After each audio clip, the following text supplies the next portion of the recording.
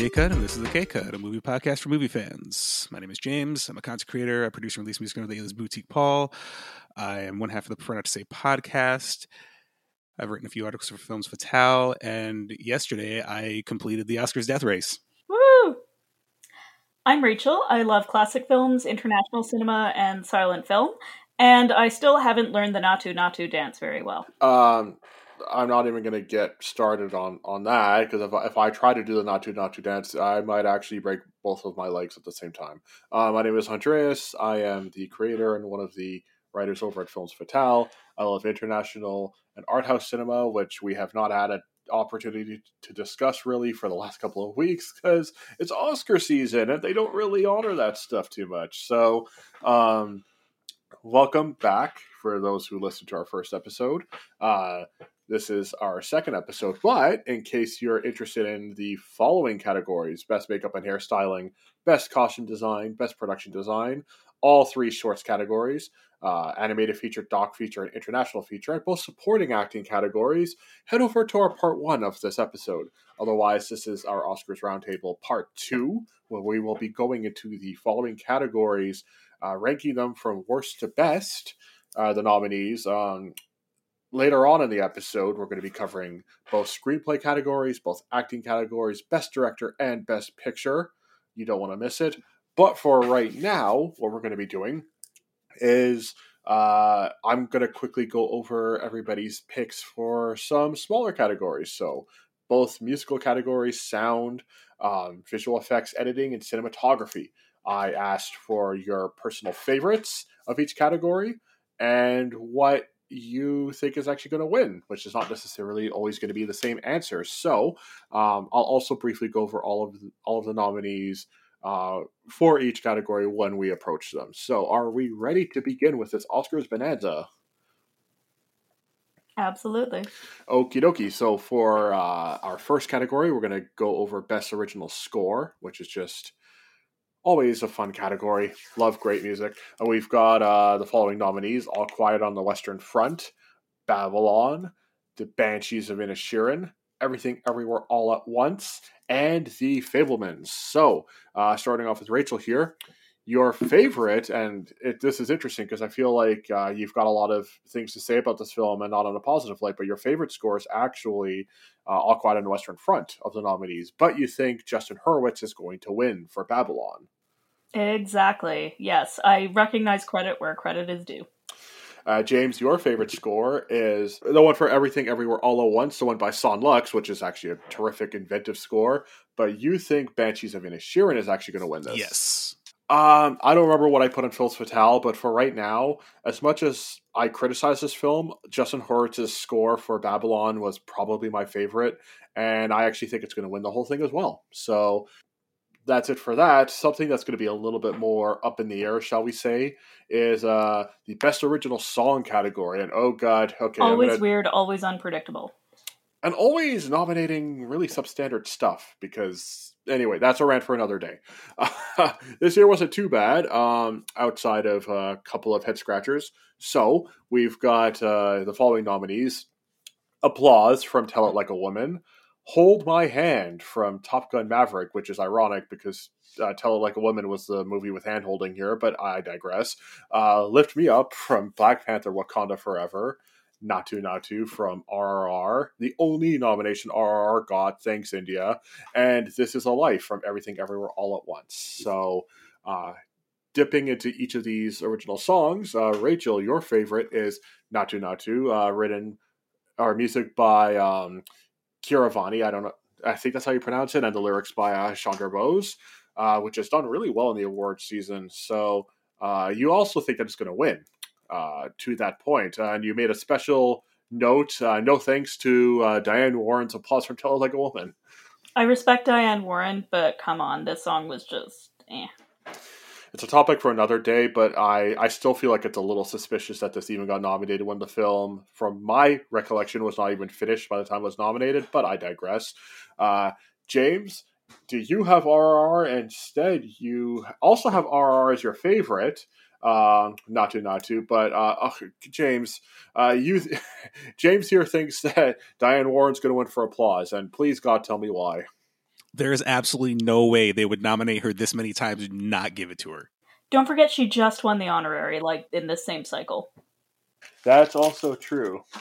But, like, yeah, I feel like the honorary was their way of saying, okay, you got this one. I think the nomination's probably because she still has friends that want her to win. I don't know. I personally feel like Naatu Naatu's going to win myself, but my own favorite song of this bunch, I've got to go with Lift Me Up by Rihanna and Ryan Coogler and Ludwig Göransson. Black Panther Wakanda Forever, just like the previous Black Panther film, has a banger of a hit that got nominated. Still sad that SZA lost and Kendrick Lamar lost, but you can't beat Lady Gaga all the time. But maybe this year Black Panther might win. Don't know. So for our next category, we have the Best Sound nominations. And your nominees for this, and I'm not going through all of the personal names. There's just far too many in this category, and it sucks writing these every year. Best Sound, All Quiet on the Western Front, Avatar, The Way of Water, The Batman, Elvis, and Top Gun Maverick. So when we look at Rachel's picks, your favorite is Top Gun Maverick, which I think is a great choice. And you went with a fairly, seems like a very practical selection for your winner, All Quiet on the Western Front.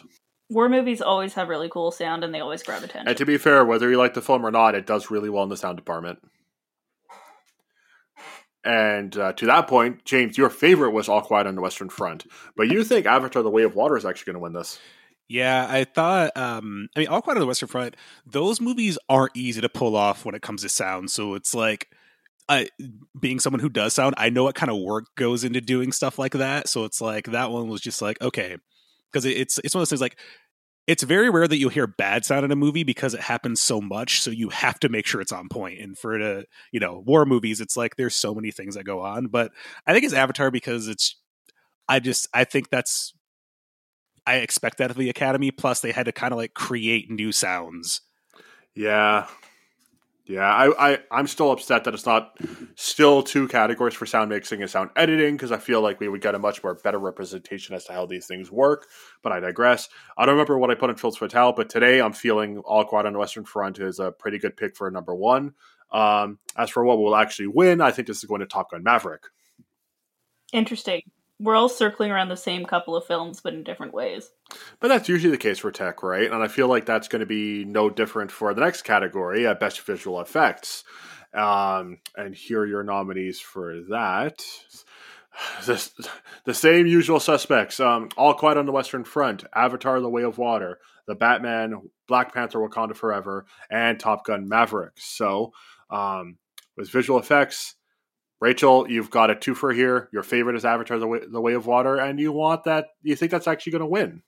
The underwater effects were cool, and yeah, that's pretty much all I can say. For James, one of your favorite films of last year was The Batman. I remember you were super excited when it first came out, and that holds true. That's your favorite for visual effects. But you also think Avatar: The Way of Water is going to win.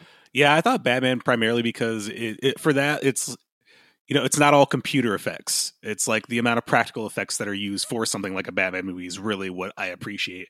But I mean, Avatar, I think, is going to win because of the underwater. I mean, that you can't not appreciate that. I have my thoughts about James Cameron and Avatar, but he pulled off the visuals again.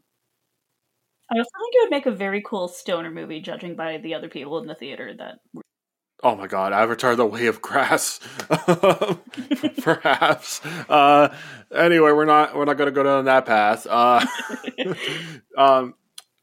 I'm just going to keep it short and sweet. My favorite effects were Avatar: The Way of Water, and I think that's going to win as well. So now we're going to get into Best Film Editing, for my money, is the most important tech category, but. Absolutely it is. I mean, it assembles the film, and it's been there from the very beginning of motion pictures. Additionally, to segue horribly, if we're keeping up the grass metaphors, best cutting would have been more appropriate for those audience members of Avatar, I guess. But instead, best film editing, here are your nominees. Avatar is actually not even here, so there you go. The Banshees of Inisherin, Elvis, Everything Everywhere All at Once, Tar, and Top Gun Maverick. So, Rachel, your favorite and the thing and the film you think is going to win is Everything Everywhere All at Once. Yeah, but can we knock off a couple of points for them for just giving a really unwieldy title? Because of every time we have to say it. Yes. James, for your editing, you've got the exact same thing. Your favorite editing is Everything Everywhere All at Once, and you think it's actually going to win too. Yeah, if it doesn't, then I don't know what they'd be thinking. The amount of intricate editing they have to do, also match cutting they had to do for that movie. I've revisited the film, and the editing is actually better than I remember. I think it's sensational. However, I'm still going to have my own twofer. My favorite and the winner is going to be Top Gun Maverick. I think the final sequence, which lasts a very long time, is just impeccable. I don't know. That's where my money is. I would like for Top Gun to get something because it was not for good. Screenplay. We'll get into that later. Justice for Tom Cruise, Best Actor. Or most best popular film. Thank God that never took off, right? Speaking of things they that went back on that before there even was a ceremony. I know. Oh my God. That was not a good look. But you know what is a good look? Best cinematography. You know, that was good. That was good. Finally, one of them worked. So here are your nominees for Best Cinematography. All Quiet on the Western Front. Bardo, False Chronicle of a Handful of Truths. Elvis, that movie which kind of squeaked its way in, Empire of Light. And Tar. Okay, so which film looks the best? What film had the best photography and use of lighting and color? Rachel, your favorite was Bardo, which I cannot disagree with that. And you think All Quiet on the Western Front's actually going to win it?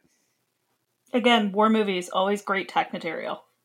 I didn't think so at first, but it seems like it's really got a shot now to win this category. Well, what did James think? Because we got to have the corroboration here. Well, James was in agreement, at least, that Bardo was the best shot film. And he's also in agreement that it's not going to win. But, James, you think Baz Luhrmann's Elvis is going to win this? I think if Elvis is going to win anything, it'll be that. Because it's like, I thought it was a decent film. I mean, the story of Elvis, it's like, I'm neither here nor there for it. But Baz Luhrmann always knows how to collaborate with a cinematographer.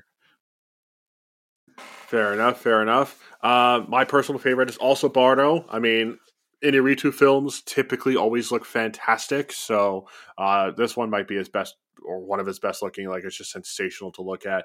I don't remember what my initial prediction was. I'm going to go with All Quiet on the Western Front winning for now, because I feel like there's just been a bit of an award season push. I don't know. We kind of skimmed nominations, you guys, for an international film and a remake. Well, a remake or a secondary adaptation, depending on how you look at it. But, Rachel, before you get too harsh on the film, I will grant you this podium to completely skewer All Quiet on the Western Front, because we are done our quick categories. Now we are going into our actual ranking. So what we're going to do is head into the final 6 categories and discuss each film as we're ranking them and why we think, which one's going to win, which one's our favorite in the category. We're starting off, this wasn't planned, but this is a perfect segue. You're going to get your opportunity. Here's your nominees for Best Adapted Screenplay. Right, I'm going to keep my commentary on this pretty snappy, or we'll be here all night. Can you throw us the nominees? Absolutely. Here are your nominees. All Quiet on the Western Front, right there front and center. Glass Onion, A Knives Out Mystery, the only nomination this film got. Living, Top Gun Maverick, and Women Talking. So, what is your number 5? This is not going to surprise anyone, but it's All Quiet on the Western Front. Boom. I think it was a good movie. I just don't think it was a good adaptation. And there was a lot of fuss in Germany about this because it's considered a very important work.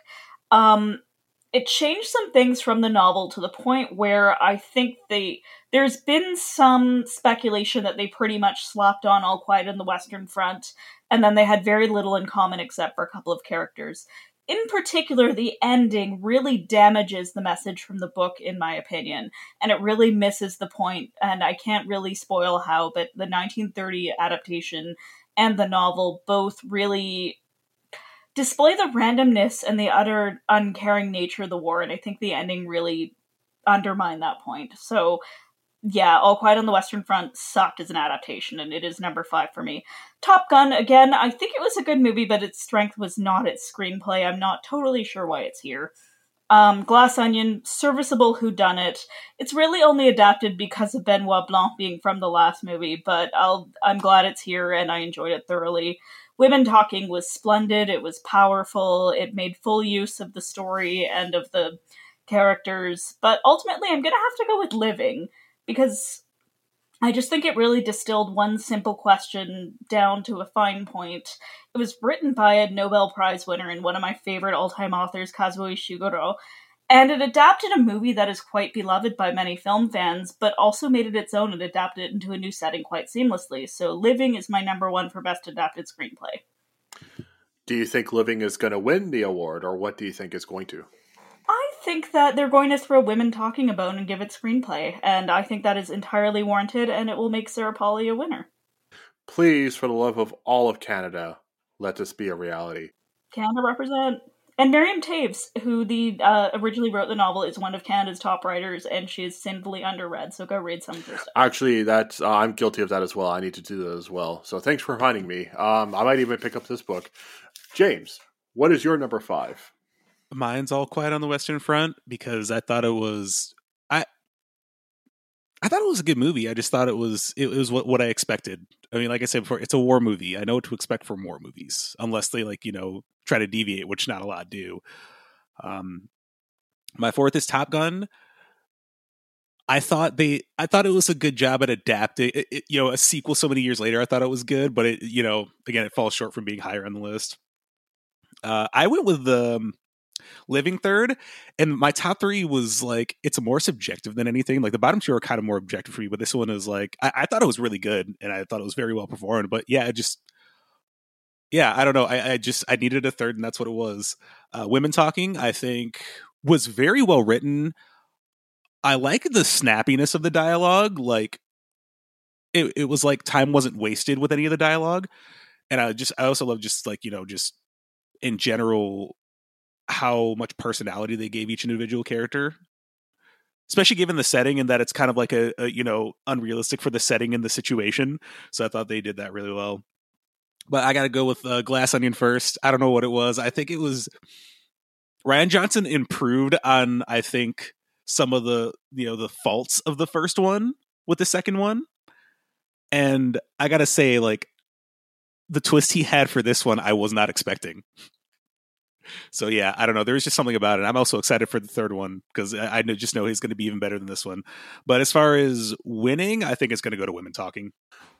So it sounds like we will probably all be in agreement for what we think will win. I'm just going to say it right now. I think Women Talking is actually going to win as well. My rationale is that it's up for Best Picture. Enough people from the Academy had to vote for it to be nominated for Best Picture. I think they're all coming from the writing Academy members. So I feel like that's probably going to be, I'm fingers crossed, Sarah Polley's first Academy Award win. So my ranking otherwise is quite a little bit different, actually. Number 5 is Top Gun. I think that's the weakest element of the story of the entire film. I don't think it's necessarily a bad screenplay, but it's obviously very serviceable when it comes to nostalgia and relying on obvious tropes, obvious callbacks. I think it's a little bit artificial in that sense. Number 4, sorry, James, is Glass Onion, a Knives Out mystery. My whole thing is if you could guess who the murderer is, it doesn't really necessarily make the entire journey there worthwhile. Having said that, I think Glass Onion's an improvement on Knives Out, and I will agree with you that at least the twist is completely unpredictable and makes up for the entire film being, at least the resolution being very obvious in my opinion, once again, from Mr. Ryan Johnson. Number 3, All Quiet on the Western Front. I wasn't as bothered, I think, by the adaptation changes, the original source material, and the 30 film, which, by the way, is the better version. So if you like this one, please seek it out. It's one of the greatest war films of all time. The original message was look at how war affects people, especially those who are indoctrinated within it and are told that it's going to be helping them serve their country when they are basically abandoned and left to fester with their PTSD. It's awful. This film is a very different look. It's how our choices however small or big they are, cost millions of lives when it comes to wartime. I get it. I feel like it's fine. But as an adaptation, it's a good adaptation, but it's not better than the original source material. So I'm in agreement on that. Number two is before you go into that, Andreas, one thing that's occurred to me is that the first All Quiet on the Western Front was made in living memory of World War I, and this one really was not, except for maybe people who were small children at the time. Nobody really experienced the war who's alive. That is actually a very good point, because the 30 film was basically trying to marinate on what they had just experienced. We're like almost 100 years removed from that There war. are no veterans left alive from that war. Exactly. And how many people who were alive in the world when it happened? Probably very few. That is actually a very good point. Number two is Living. Rachel, you're absolutely right. I am a massive fan of Akira Kurosawa, and Ikiru is one of my all-time favorite films. I was a little apprehensive with this film. Having said that, if there's anybody who could take an original existing material and give it some real life and substance to it, it's Ishiguro, who's one of the greatest contemporary writers.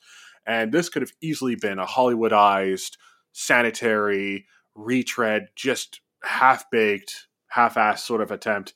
But Ishiguro makes it poetic. He makes it so meaningful and just so beautiful. And I remember when I first saw the film, I just couldn't help comparing it with Ikiru. But like as time has passed, it's kind of its own thing. He really made it his own thing. And as big as Bill Nye is, I view this as an Ishiguro film. I honestly do. I think what he did with it is just so beautiful. And if he wins, he'll be only the second person to have both a Nobel Prize and an Oscar, and the first is Bob Dylan. Mr. Bob Dylan. Yes, Bob Dylan, the legendary Bob Dylan. Can't sing his praises enough. Same thing with Sarah Polley, my number one. As Women Talking, I think this is such a screenplay-driven film, and the dialogue, as brought up before, just rings so true, is so sharp. Almost every line is poignant. I think what Sarah Polley did is just magnificent, the way that she adapted this screenplay. And once again, I also predict that it's going to win. Shall we move on to Best Original Screenplay? If you dare. Okie dokie. Well, I feel like in general, this is the more refreshing of the screenplays. Not that adapted is usually bad. It's just different. Original, you don't know what they're going to come up with. And this is what they did. Here are your nominees. The Banshees of Inisherin, Everything Everywhere All at Once, The Fabelmans, Tar, and Triangle of Sadness. Oh my god. All right, Rachel. Do your stuff. Rank them. All right, so number 5, I picked The Fabelmans. I don't think it's a bad screenplay. I just think it's a screenplay that does what it should for the film and nothing more, and that is great. Tar, same thing, put it at number 4. I just thought it went a little less conventional, so I gave it extra points. EEAAO, I put as number 3, and I sound like a dolphin right now, but again, I think this was very inventive, going to all kinds of cool places. It is a solid entry. Triangle, I thought, just went wild and off the charts and whole hog, and I applaud its brazenness as much as it exasperates me, so it's at number 2. Banshees, I'm going to go off Andreas' point for Women Talking, that I think this was a screenplay-driven film.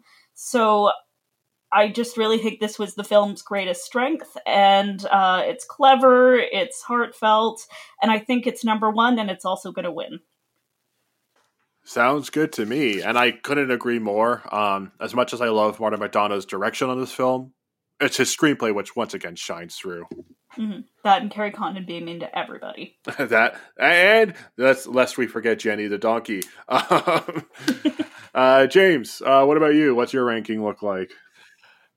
Fableman's at number 5. I mean, much to the sentiments that Rachel gave, it's average. It works, but it's just average. Tar, number 4.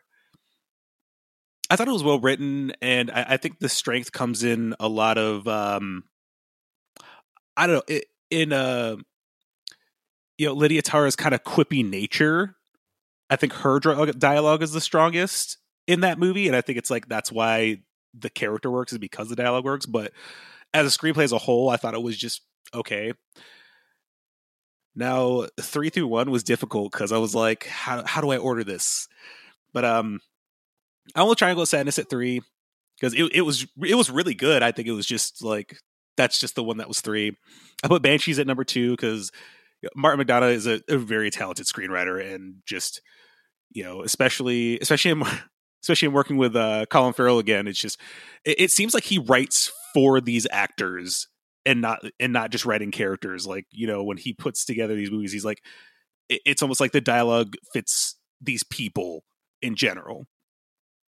But number one, Everything Everywhere All at Once, I think it's just not only inventive, but there's just certain moments where I was just like, this is amazing. Like the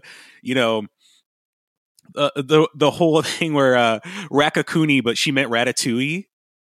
It's like, that is just an absolute treasure of a scenario to write. And just overall, I think it would just the way it flowed and the kind of the nature of the whole multiverse that they were exploring. But as far as a win, I think it's going to go to Banshees. Alrighty, for mine, I don't think anything has changed in terms of my original rankings. Like everybody else, The Fabelmans' last listen. Steven Spielberg and Tony Kushner are a fantastic duo. I love what Spielberg can do with Kushner's words, and I feel like Spielberg actually co-writing this time around and bringing up a lot of his own personal details. It's very valuable, but again, this is... if we're ranking here, this is like the most obvious screenplay, I feel like. I feel like that's for sure the weakest, but the top four are a little bit more neck and neck. Number 4, I apologize, everybody. I've got Everything Everywhere All at Once, which I still think is quite well written. And the more I revisit the film, which, in case any listeners don't know, or if either of you don't know, I actually own every Best Picture winner ever. So I have pre-ordered... maybe spoiling a little bit here, pre-ordered Everything Everywhere All at Once. I've got it on fork, and I did rewatch it the other day. On the third watch, it keeps getting better and better, and I feel like each line kind of rings more true, and it's a very, not in a bad way, but complicated screenplay. I think it's really well written. I just kind of prefer the other 3 in this category. Number 3 is Triangle of Sadness by Ruben Östlund. Another film where the more I visit it, the more I kind of appreciate it more and more. I remember kind of being like, I liked this film, but I didn't love it. I don't know. I'm kind of feeling like I love it now. It's a little bit sick and sadistic, and where the direction kind of falters and he lingers on stuff for too long, that's where the screenplay kind of saves the day, and that's where he's at his strongest with this film. Love it. It's just bonkers. Number 2 is Martin McDonagh's The Banshees of Inisherin. Like everybody else, I'm in agreement that he is a hell of a screenwriter, and this might be his magnum opus. Can't really add anything more to that. I know I'm in disagreement here, but my number 1 is Tar by Todd Field. There's just something about this film where, for me, I felt like every single moment was just savored, and the fact that I was still getting expository information that didn't feel like it was thrown away towards the final 20 minutes of the film, learning more about Lydia Tarr and who she was as a person when she was younger, was just beautiful. I feel like there's just so much poignancy, so much meaning, so much depth. I know the dialogue might not be as snippy as it might not be as snappy as some of the previous entries here, but I feel like a screenplay is so much more as well. Unfortunately, I don't think it's going to win. My initial prediction was Banshees of Inisherin, but I actually think it's going to go to, Everything Everywhere All at Once. So we'll see what happens. Before we get into our acting, directing, and Best Picture categories, let's not do what the Academy Awards do and completely forget that they actually have Lifetime Achievement Awards. Right, so we have 3 awarded this year, and they're all to very deserving people. There's Yurjan Palsi, who is a director and screenwriter, and her stuff is very much dealing with social issues, so race and gender, and especially colonial context. She's originally from Martinique, and her body of work is just really strong and really... I'm glad the Academy is recognizing it, let's put it that way, because it's been way too long. And then Diane Warren, who we've discussed a bit, finally won an Oscar, an honorary Oscar. And it's very rare, actually, that actors will be in competitive and honorary Oscars at the same time. The only person I can think of who was Harold Russell for The Best Years of Our Lives, and that was more of a glitch than anything. And Henry Fonda also won an honorary award 1 year prior to his only competitive award. So that's interesting. Anyway, she's had a very long songwriting career and absolutely deserves to be recognized in whatever way. Just not for applause, please. And then we've got Peter Weir, who was famous for many films in Australia, as well as The Truman Show and Master and Commander. Master and Commander is one of my personal favorites. And again, each of these winners has such a great body of work that I'm really glad they're getting honored. Yeah, I feel like the Academy usually gets it wrong in general, but when it comes to Lifetime Achievements, they've got some pretty good picks usually. Couldn't agree more with that. Speaking of the Academy potentially getting things wrong, oh God, dare we look at these nominees? Okay, so first off, we're going to get into the Best Actress. Oh God. the best Everything about this is weird, this whole lineup. Oh my God. This is this is one of the toughest categories. This was phenomenal. For Best Actress, here are your nominees. We've got in alphabetical order of the star, not the film. We got Cate Blanchett for Tar, Ana de Armas for Blonde, Andrea Riseborough for To Leslie, Michelle Williams for The Fabelmans. And my heart sank until they finally announced her because she's last. Her name starts with a Y. It's Michelle Yeoh for Everything Everywhere All at Once. God. What if there's a tie and it's two Michelles? Oh, that would be hilarious. Unfortunately, I love Michelle Williams. I don't know if that's happening, but a tie. We've seen a tie before with Katharine Hepburn and Barbara Streisand. You never know. Alrighty, what is your 5? Right, so I've got a complicated strategy for the winner, so we'll get to that later. But I put Williams at number 5, and it's not because there's anything wrong with her performance. I just think it's very much in her wheelhouse, and I think if the role had been beefier, she might have had a fighting chance. De Armas, I put at number 4. And first of all, part of that is for being the only salvageable aspect of that mess of a film. But also, she gets a lot of flack for her accent and for certain small details. But I really think she captured the essence of who Marilyn was and her persona. And I just think she did a great job with that. And again, like, that movie was trash, and I'm just amazed anything good came from it. Then there's a big jump, and we get to Riseborough at number 3. I just think she did a really great job at a character that's rather unlikable. And she saw the hope in this role, and she brought it forward. And she was just fabulous. And I know there was controversy around her nomination, but I don't think any of that controversy should sit with her performance. For number 2, I put Yeoh. I had such a hard time sorting out Blanchett versus Yeoh. They're both so good. They both gave career best performances. They're both so talented. And she just had to navigate so many different things and still stay true to the essential character in the middle. And that is very hard to pull off. But I think Tar is a movie that was so balanced on the character of Lydia Tarr and being portrayed properly. And that is why I put Blanchett at number 1. I think Blanchett just absolutely rocked it.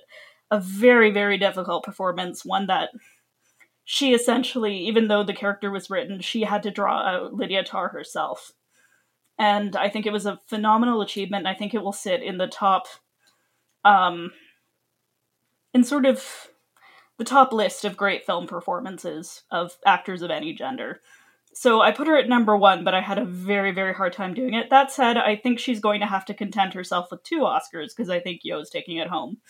That said, I could see a scenario where Blanchett and Yeoh split the votes and Riseborough triumphs, because stranger things have happened, but right now I'm going with Yeoh.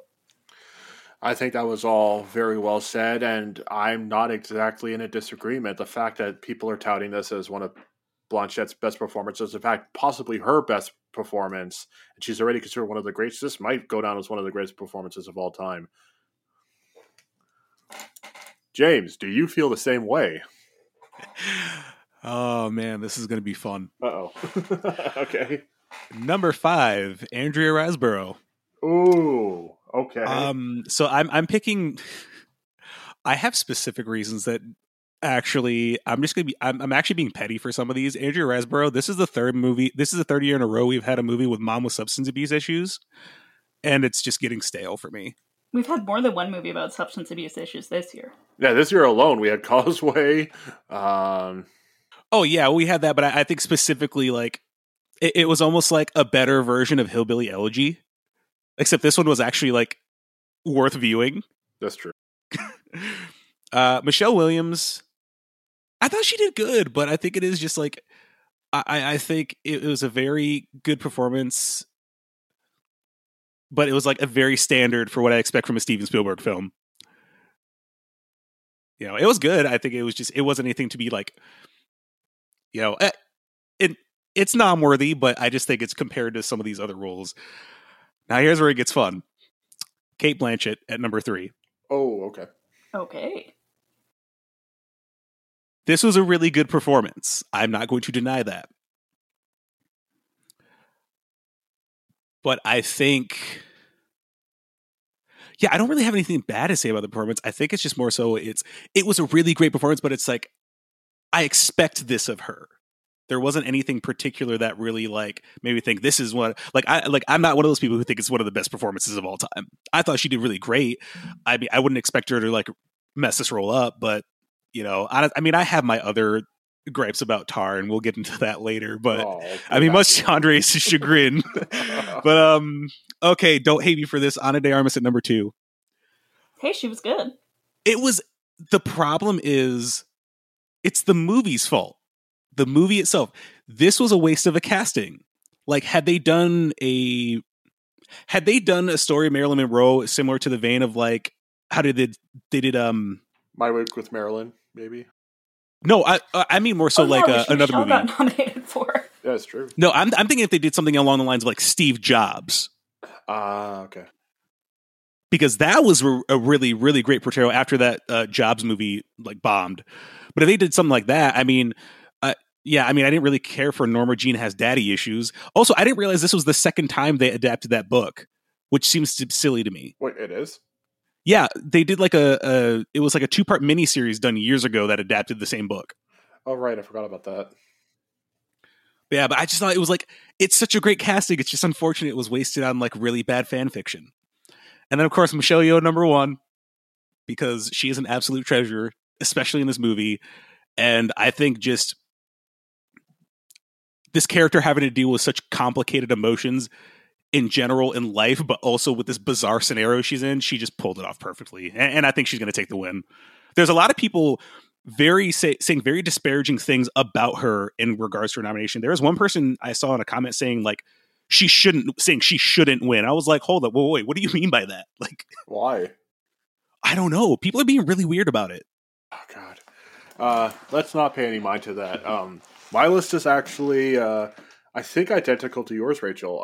Number 5, and Michelle Williams is one of my favorite actresses of all time. I'm serious about that. I'm upset that she hasn't won an Oscar yet. It's not going to be her year this year, though, unfortunately. She is great in The Fabelmans, but at the same time, I feel like maybe if she had a little bit more to work with, at least she had Spielberg's, vulnerability when it comes to like, depicting his own mother tenderly, but also with pain, and she exemplifies that. But it's just a really tough category this year. So Michelle Williams, number 5, Ana de Armas, number 4. I feel like if Andrew Dominic wasn't such a sadist and disgusting person when it comes to the representation of women, maybe there would have been a better screenplay, better direction that Ana de Armas could have had.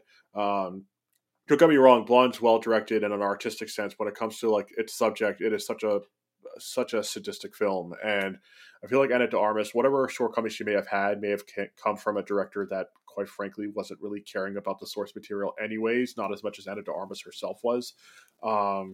She should get a do-over movie. Yeah, is that or more meaty films that Ana de Armas can sink her teeth into, as opposed to like, I don't know, action and stuff. So maybe we'll see something of substance from her down the road. I feel like it's possible.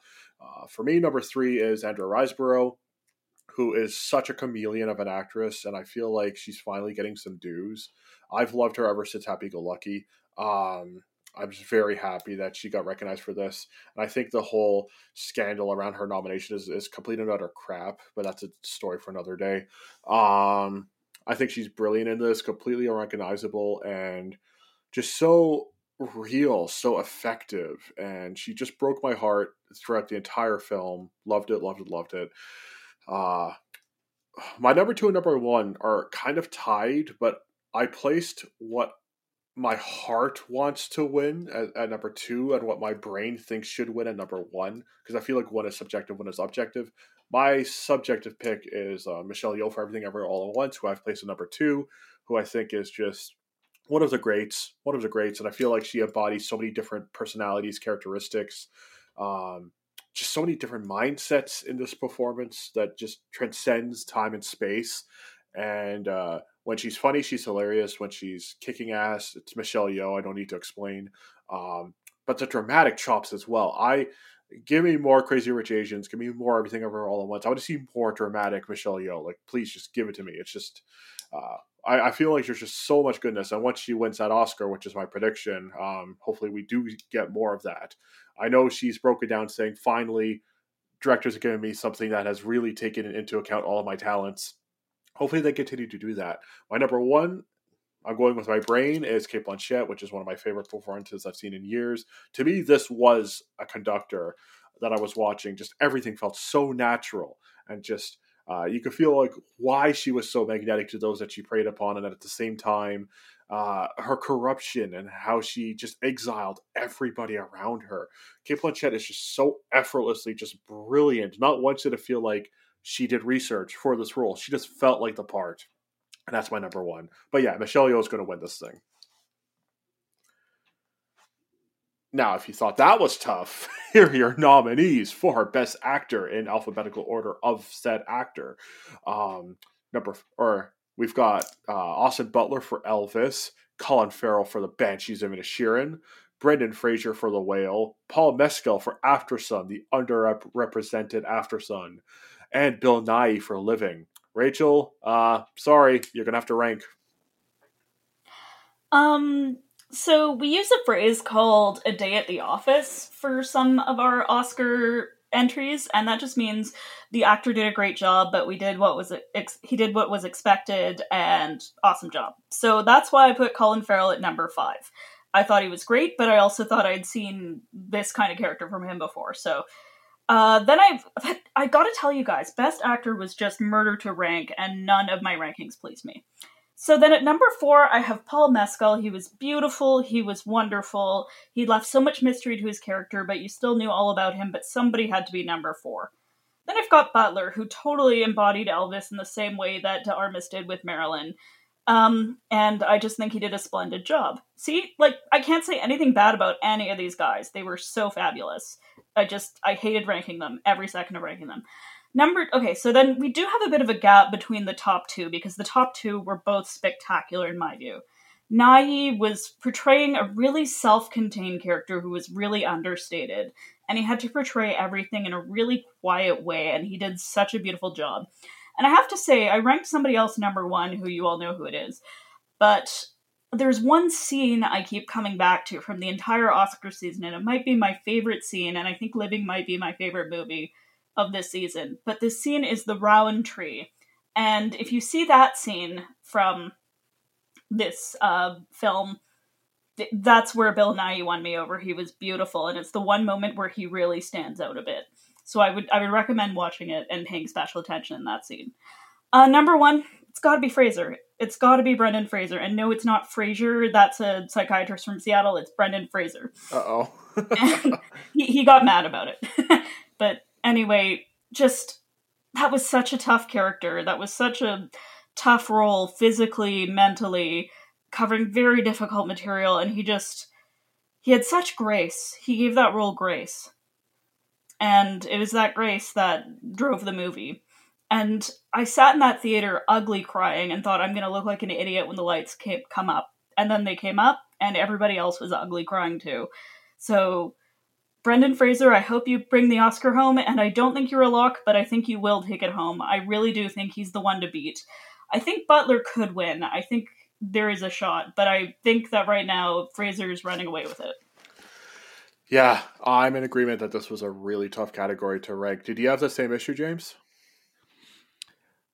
I thought it was really difficult because I think unlike I think the actress one, there's just so many things to consider, but I think all across the board, the actors were all in really good movies. I mean, not to say any movie was bad in the actress category. I mean, except for Blonde, but it is what it is. But I think it's just everything was so solid. It's how do you rate this? But actually, I think my list is actually the exact same. I mean, Colin Farrell. It was Colin Farrell being Colin Farrell. It was great, but it's what I expected him. Paul Mescal at 4. I thought he was really good. I think he really pulled off the, outwardly joyous but suffering in silence role really well, especially with how just the story was kind of arranged and all that with After Sun. And I've been getting tired of like coming of age movies, but this one actually kind of did something a little bit fresh for me. Number 3, Austin Butler. I thought Elvis was okay as a movie, but I think he like transformed into Elvis. Also, like, that's not an easy accent to perfect. I think there's a lot of cheesy ways to do the accent. I think he just really like embodied the voice and the personality, and I guess the complicated relationships that he had just all around with, like, any partners, his family, his manager, and he had Baz Luhrmann directing him. It's like, Baz Luhrmann, he's even if it's mid, Baz Luhrmann is at the very least interesting when he directs people. Bill Nighy as second. I thought this was just a great role, and it's a good example. It's similar to when I kind of reminds me of Anthony Hopkins' performance in The Father. You can really utilize the more elderly actors in a really great way instead of just like, delegating just you're the old person role. You can give them depth, and I thought this was great, especially, this is someone who has to come to terms with, like, the end is approaching, and just this idea. It's like, have I really lived? And I think he really captured that. And of course, number 1, it's got to be Brendan Fraser. That performance, it was just those kind of performances don't happen often. And yeah, that's really all I can say of it. It was just amazing, especially just that one line, the one where he said, I need to know that I've done at least one thing right in my life. Oh, it was so heartbreaking. Yeah, I just think he's going to win. And it's also just, his comeback is just, I think, is the best thing ever. It was like, he came into the game, kind of in these, kind of these goofy comedies, and then became the action guy. And then, he was kind of just sort of shut out and had all these other problems he was dealing with. And it's like, in recent years, he's like come back, and it's like almost like it's like a breath of fresh air, because it's like we're really seeing what he's capable of compared to what, he was kind of put in before, this kind of blackout period for him. Yeah, as we know it, it's the Renaissance. Yeah, this was really tough. Okay, please, everybody, don't kill me. Not just co-hosts, but like all of America. This was really tough, and I'm separating everybody by hairs, not by large margins. My number 5 is Austin Butler, and let me clarify why. He's excellent in the role. He could have easily been an imitator, like one of those Vegas Elvis imitators, and he wasn't. My only thing is, this is the only performance where I at least saw brief faults in it, where sometimes he was like a teensy bit overacting, or teensy bit a little bit off of the accent. But like, this is a guy who gave his all. And if he wanted to put in the Oscar, I don't have a problem with that. I do think he was great. I'm just ranking here. So he is really great, but he's my number 5 just because he's the only performance that I can at least pick things apart with it to any degree, and that kind of matters for me. My number 4 is Paul Mescal in After Sun, a film which I cannot sing enough praises for. And in case you're listening, you could actually pre-order the Blu-ray box set, which I just did right now. It's fantastic. Go check it out.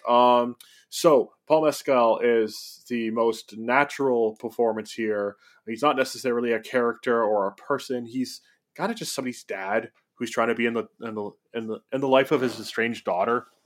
And it's almost like a tabula rasa for anybody who's had a similar impact on your life, whether it's a dad or anybody like a guardian who wanted to be in your life a little bit more and was struggling to do so. And there's no malice. There's no nefarious side to this. He's just wanting to be there for his daughter, who he's never seen for most of his life, and he's struggling to do so. And it's just so nuanced, so understated. Loved it. I don't think this is going to be his only nomination. We'll for sure be seeing him again. My number 3 is Bill Nighy for Living. This could have easily been the same thing that I was saying about the screenplay. This could have been a remake that was very Hollywoodized, excessive. This person who's so upset that he's dying and he's melodramatic. it's Bill Nye. The guy's charming. He's known for like putting on like theatrics and being charming. He's the crazy rock star from Love Actually. Yeah, that exactly. He's known for being capable of being at the forefront of a film, but not here. He's not here. Instead, he's very much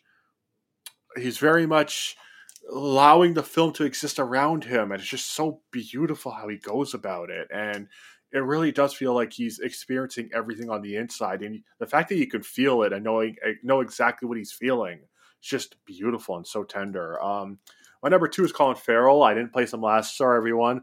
I get what you're both saying about the day at the office, but I feel like if this is the day at the office for Colin Farrell, this is the day that he saves the company. Like, okay, that's not true, because I feel like Banshees of Inisherin is just great throughout, so that's a terrible comparison. But you know what I'm saying? Like, I feel like let's say this is the day that he won a major client over, and he did really well. So, he's hilarious here. Some of his most emotional acting. He resonates in this film so much. It kind of makes me a little sad that he's no longer a front runner for this award at all. But I feel like now that he's finally getting nominated for the first time, he'll be back. My number 1, also Brendan Fraser. I have to force myself to say that's Brendan Fraser. Okay.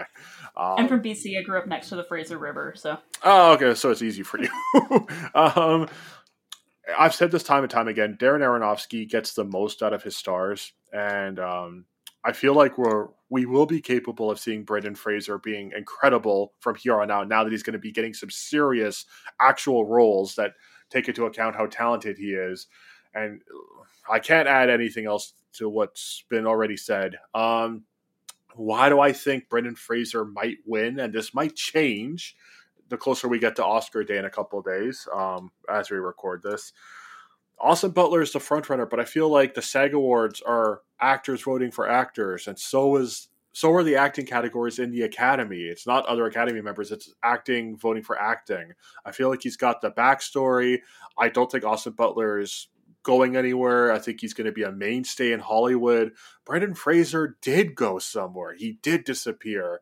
And I feel like there is at least a part of a narrative sort of thing going on here. I know the BAFTAs, which are very anti-American, went for the most American icon here, but I'm going to go against the BAFTAs. I still think Brendan Fraser has a hair of a chance of winning. I think he's going to clinch it.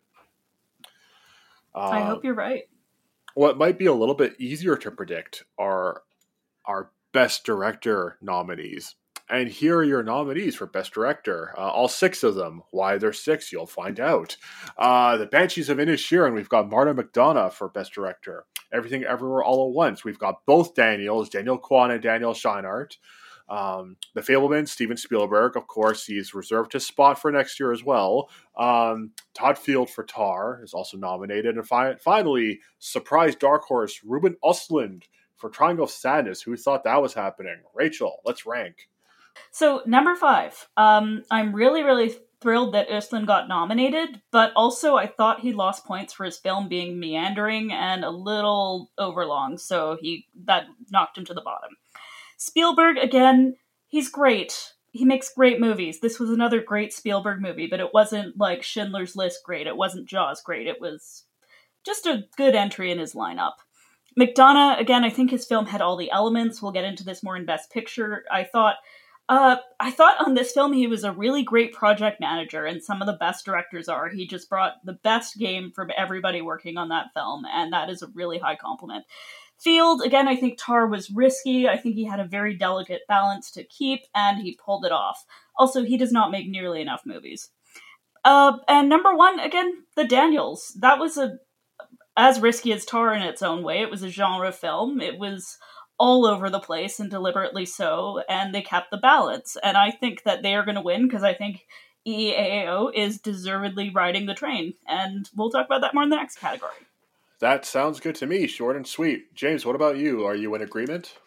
So I actually went Spielberg last, because the resounding sentiment when it comes to the Fabelmans is it's a pretty standard Spielberg flick. Though I will say, I'd say people like him and Martin Scorsese being legends, I think they're doing the one thing that, let's say, Clint Eastwood and Woody Allen are really bad at, is they can coast on their style and not get stale.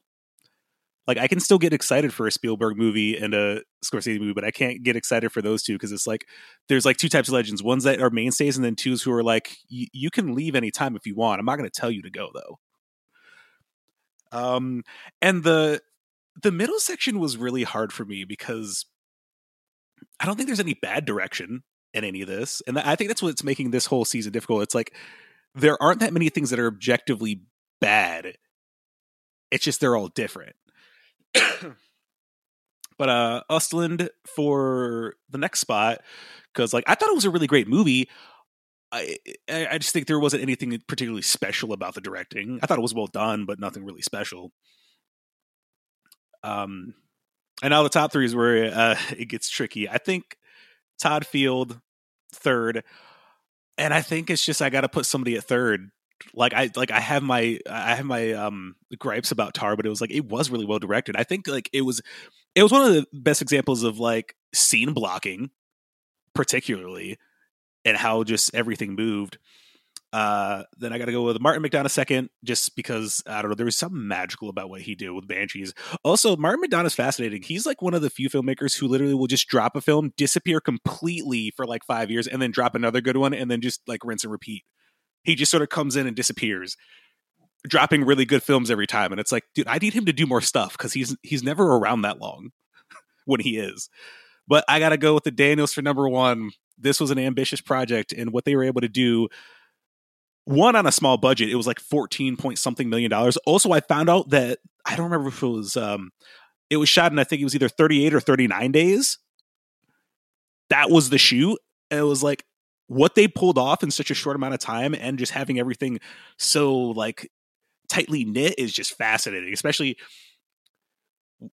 I think it's also one of the best examples of the multiverse we're seeing, because like Marvel's doing it, but I think this is just a step above that, maybe because I'm kind of burnt out on Marvel. But yeah, I don't know, it was just like the ideas are so big, it's like only certain individuals can do it. Also, apparently, I don't remember for which one, I think it might be Daniel Kwan. One of them actually, it was inspired by their because one of them has ADHD, and that actually informed the creation of this movie. And I was like, oh, that makes sense, because it's apparently the movie's a really big hit with people with ADHD, because they're like, that's kind of how my brain works. I can attest to that. Yeah, overall, I thought they all did a good job, but yeah, I guess that's my ranking. What do you think's going to win? I think the Daniels are going to take it. Also, the Daniels is fun to say. I know. It is. You know what's going to be like? I bet you like Lee Daniels is at home like, damn it, that should be me. I should have been the first Daniels. Well, why don't they all make a movie together? That's true. All three Daniels, the three amigos, that'd be amazing. Alrighty, so I've got Spielberg last as well. Look, I think The Fabelmans is actually quite a great film. I like it quite a lot, but like this for me is where it feels like Spielberg was having another day at the office. It's like, you're here, you did a great job. For me, there's nothing exemplary about this that I haven't seen him do before, but it's Steven Spielberg. So even if he, I don't know, like was like eating cereal, he could make that fascinating somehow, I'm sure. He's got too many bangers to live up to from his past. It's like, dude, you've already done too many great things. Like, it is a great film, but like nothing extraordinary that I haven't seen from him before. But I don't mind his nomination. Let's just say that. Number 3, Ruben Östlund, who I love in general. Force Majeure and The Square are brilliant films. I'm growing to like Triangle Sadness more, but my biggest gripe before, like what was brought up before, the pacing issues are a little bit, kind of out there. Like they kind of stall the film a little bit. And I've actually seen it in an interview. I think he did it with Letterboxd. He wanted the scenes to go on for even longer. And it's like, dude, no, like at that point it would have been insufferable. Nonetheless, I feel like the balance of themes and genres and tones is pretty well done. And in general, Ruben Östlund's a brilliant director. So I'm happy he's been nominated at all, at least for his oeuvre of work. Number 3, I've got I'm going to go with the Daniels, Everything Ever All at Once. I feel like this is a bit of a leap to the next level, considering that these guys started off with the music videos and now they're making this. Like they've absolutely crossed that bridge from that sort of filmmaking and artistry to this one very well, but they never lost their touch as to what made their eccentric videos so good. I don't really have much to say about Swiss Army Man, but this film is just again, the more I revisit it, the the more I realize it's actually just really close to untouchable in ways. So it's a fantastic film, and I don't think it's a now film. I feel like it's going to transcend time. And I just have to make a quick joke because of James. You were talking about the shooting schedule. Are you insisting that they shot everything everywhere all at once? Everything everywhere all at once. Having Having said that, my number 2 is Martin McDonagh, The Banshees of Inisherin. Do I feel like the screenplay carries the film somewhat? The screenplay does outshine the direction, but this is for sure Martin McDonagh's best direction that I've seen him ever do. The artistry is just so beautiful. Like, you get to see this fictitious Irish island in just such a beautiful natural light. And I feel like the blending of genres, if Oslin did a good job, McDonagh did a great job with the blending of tragedy and comedy in this film. I really do think that this is his magnum opus, better than Seven Psychopaths, In Bruges, Three Billboards. Like, Banshees is just, I think this is going to be the film that McDonagh is going to be known for in the future. My number 1 is Todd Field, Tar. I feel like this feels like a waltz almost, or like Todd Field himself is composing a symphony, and the film itself has these different passages are either very long or very, very snappy. And I feel like the slow burn progression is just so natural, so organic. Like, it doesn't feel like you're watching a film, in my opinion. It feels like you're experiencing life through art. And I'm going to be talking about this film more. I'm gonna keep it at that for now. Who do I think is gonna win? Might as well build 2 trophies, or might as well craft 2 trophies. We've got the Daniels winning this one, and I don't think it's going to be any contest. A double win has happened a couple of times, like the directors of West Side Story, the Coen brothers, so you never know. Yeah, and now it makes me feel like they could have been so much more, I don't know, or they could have been so much more economic if they were just called the Coens, I feel like. It just make it easier for everybody. Anyway, now we're getting into the big one. Best Picture. Yes. There are 10 nominees. And there are 10 of these, so oof. Yeah. Let's try and keep it short and sweet. Here they are in alphabetical order. God help us. All Quiet on the Western Front, Avatar: The Way of Water, The Banshees of Inisherin, Elvis, Everything Everywhere All at Once, The Fabelmans, Tar, Top Gun Maverick, Triangle of Sadness, and Women Talking. Alrighty, Rachel, the next hour is yours. I'm keeping this extremely snappy because we're already over an hour. So, Elvis, long, unwieldy, should have been more daring and gone Baz Luhrmann or been a conventional biopic. Number 10. Moving on. Avatar, looked cool. Terrible story. Moving on. All Quiet at number 8. Really cool movie. Failed at doing its job as an adaptation. Moving on. Number 7. Triangle of Sadness. Too long. All of you were too long this year. Make it shorter.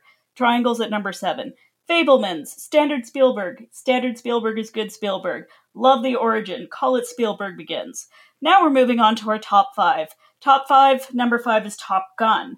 Again, the story could have been worked on, but the special effects were so cool that nobody cared, and Tom Cruise was appealing as always. Number 4, Women Talking.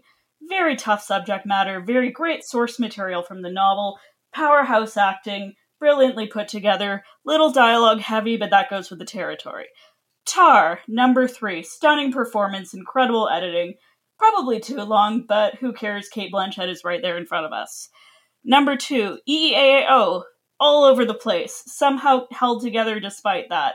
Really awesome work from everybody involved, incredible acting, phenomenal. It's probably going to win everything. I've picked it as my winner, and yeah, I just think this is the one to beat, and I'm really, really, really thrilled that a genre film is probably going to take it. Number 1, Banshees of Inisherin. When I said McDonagh was a great project manager, I meant it. I think Best Picture often means most well-rounded picture, and this is the one where I think everybody just played together perfectly, and all the elements came together best, so I put Banshees as my top. I don't think it's winning. Everything Everywhere is taking it, and I can't breathe. The end. That was, that itself was a symphony, and that was incredible. James, I don't know how you're going to follow that up. Oh, I'll follow it up the best I can. Number 10, Top Gun, because it's Top Gun, and it was decent, but not that interesting. Avatar, it looked cool, but no more of them. Next, Elvis. Yeah, I think it was Baz Luhrmann. I love Baz, but it's like he doesn't need to be so extra sometimes. As I move down the list, it gets a little bit more difficult. I gotta go All's Quiet, primarily because it's just like it's standard war flick. Fableman's or Spielberg Begins. Standard Spielberg, pretty good. I'd watch it again, maybe eventually. After that, Triangle of Sadness. I thought it was really good. I don't really have any comments about that. Next is Tar. And I'm doing this objectively because I have my complaints. One, I think it's too long. The only other thing I have to say, my main thing, Tar is an example of why films of this ilk alienate casual moviegoers. I'm not going to go into detail. We can talk about it another time for the sake of keeping time. Next, Women Talking. I thought it was a really good film. This was the one I was like, I was constantly interested the entire time. Like, where is this going to go? Next is Banshees, because Martin McDonagh, the project manager comment that Rachel had, that's spot on. Just, there was something about this that was just really, they pulled it off really well. But Everything Ever All at Once, number one, it's just a magical film that will stand the test of time. And yeah, I think it's going to win. Alrighty, here is, I guess, my version of, I don't know, as being as brief as possible. Apparently I'm failing. Number 10, I've got Elvis. This was a 3-hour trailer, but a pretty good trailer at that. Number 9, Avatar: The Way of Water. It's Avatar in water. Number 8, Top Gun Maverick. Yeah, if you want to improve Top Gun, I guess they did it. Number 7, All Quiet, with All Quiet on the Western Front. I feel like once the award season is finished, maybe the hubbub will subside. I don't know. Number 6 is The Fabelmans, which I feel like is a very noble effort from Steven Spielberg, but it's not one of his top tier films. It's a damn good one though. Number 5, Triangle of Sadness, even though Ruben Östlund triangle too hard with this one a little bit at times. My appreciation for it growing, is that to me or the film? Is growing a little bit over time. Number 4, Everything Everywhere All at Once, or at 4th, I would have to say. I still love the film. I feel like there's quite a bit of a leap from this film and the ones that will follow afterwards. Number 3, Women Talking, and that's good enough to be third. I just found this riveting, and I feel like, I hope this one is not lost with time. Please don't forget this film. Number 2, The Banshees of Inisherin, and coincidentally, there are 2 of them going at it. Best friends, now they hate each other. So I thought this was a beautiful blend of genres, and this is going to go down as McDonagh's magnum opus, in my opinion. And number 1, Tar, because nobody else will get anywhere close to Lydia Tar, except for, I guess, me, with ranking her number 1. She's been canceled otherwise. This read her Twitter. Oh yeah, I need to follow her Twitter. Yes, it's this is her Tar, her Twitter from where does she? I don't want to spoil the film. Wherever she winds up being. This was one of the only films I gave a perfect score to last year, including After Sun and All the Beauty and the Bloodshed. My second favorite film of 2022. Love Tar, fantastic. It's not going to win. Everything Ever All at Once is going to win, unless All Quiet on the Western Front ruins everything. Please don't do that. So.